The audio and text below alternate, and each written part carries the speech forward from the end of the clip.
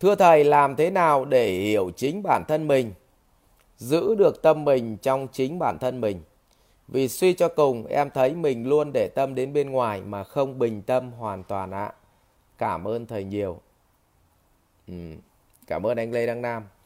Thầy hợp cặp kính này.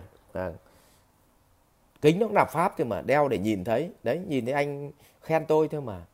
Rồi, đọc lại nhá, Phương Nguyễn này. Thưa Thầy, làm thế nào để hiểu chính bản thân mình, giữ được tâm mình trong chính bản thân mình? Vì suy cho cùng, em thấy mình luôn để tâm đến bên ngoài mà không bình tâm hoàn toàn ạ. Cảm ơn Thầy nhiều. Muốn giữ được bản thân mình, đọc được bản thân mình thì Thầy quay lại cái nghiệp lực. Cái nghiệp lực là bạn phải tu tập trong vô lượng kiếp để với có được cái định tâm. Chứ không phải ngẫu nhiên mà người ta định tâm được. Không phải ngẫu nhiên Đức Phật ngồi 49 ngày để thành Phật.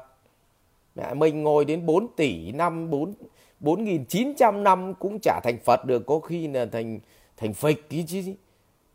Vấn đề là do nghiệp lực phải tu dần. Vậy tu là gì? Đối với người trần mắt thịt của mình thôi, tu kiểu nông văn rèn đi, tu kiểu gì?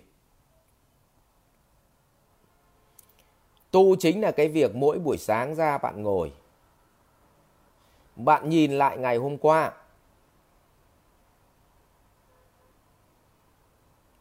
bạn đã làm được việc gì? Làm được việc gì về mặt chuyên môn đấy? Bạn đã làm tổn thương ai? Và tất cả những cái việc làm được ấy và làm tổn thương ai ấy là nó đến từ cái tâm nào? Trong con người ta có 5 cái tâm chính. Tâm tham, do mình tham mà mình làm tổn thương người ta. Hay do mình sân, mình đã chửi người ta. Hay do mình si mê nên mình đã ghen tuông, mình đã khó chịu, mình đố kỵ.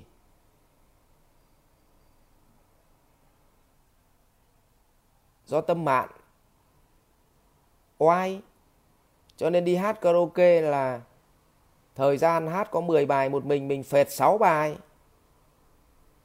4 thằng kia là nó ngồi nghe mà xong nó phải đứng dậy nó trả tiền mà nó hậm hực thì là làm tổn thương đấy còn gì nữa.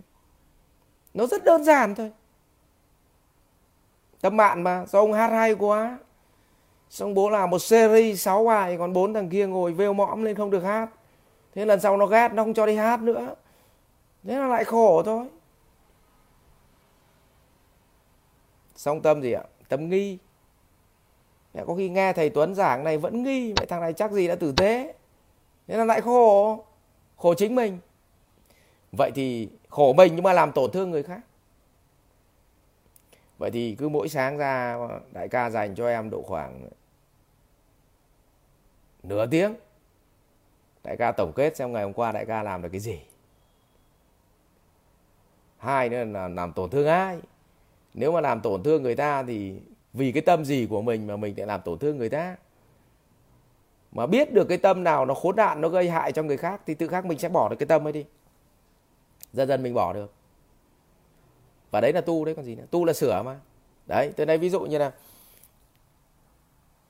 anh em nó doanh thu nó không về, cay, họp phòng kinh doanh lại chơi xong sáng hôm sau ngồi uống cà phê mình, sao mình chửi nó hăng thế nhỉ? Tại vì nó không mang doanh thu về. Tức là tự mình đấu tranh. Nó không mang doanh thu về thì làm sao? Thì không có tiền. Không có tiền thì làm sao? Thì tao không mua được cái nọ, mua được cái kia. Vậy là tâm gì? Tâm tham. Thế lần sau doanh thu nó không về thì mình bình tĩnh, mình ngồi với anh em mình giải quyết chứ mình không chửi nữa. Vậy thì là gì ạ? Chỉ. Chứ không chửi nữa. Nhưng mà nếu mà tham thì sẽ gì? Chửi. Có thằng tham quá thì bố mới chửi thôi. Chửi đến mức độ sân lên, xong chửi xong bỏ đi, chửi xong không chỉ. Xong nhân viên nó bảo ông đến ông chửi một hồi, xong rồi hỏi ông là bây giờ làm nào, ông bảo là tao không biết làm thế nào cả. Mà tướng không biết làm nào, quân không biết làm thế nào thì là gì? Xuống hố đấy còn gì nữa. Đấy, cho nên là dành nửa tiếng một ngày. Buổi sáng ấy, xem lại mình làm được việc gì chưa. Đấy là thành quả mình đã đạt được. Mình có làm tổn thương ai không? Tất cả những tổn thương ấy là vì cái gì trong con người mình, ở cái tâm nào. Và mình chấp nhận phải rất là khách quan. Mình đứng khỏi 5 cái con rắn độc trong tâm của mình ra. Đó là tham sân si mạn nghi ra. Để biết là tại con rắn độc nào.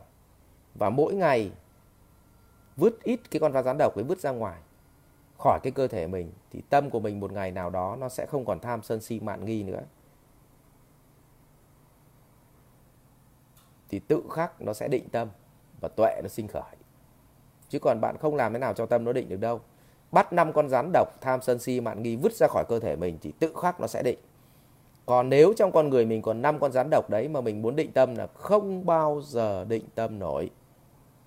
Cũng giống như bạn không bắt 5 con rắn ra khỏi chuồng rắn,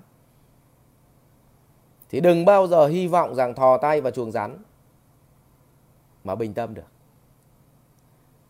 Nhưng mà nếu mà cũng là cái chuồng rắn đấy mà móc 5 con rắn vứt ra rồi,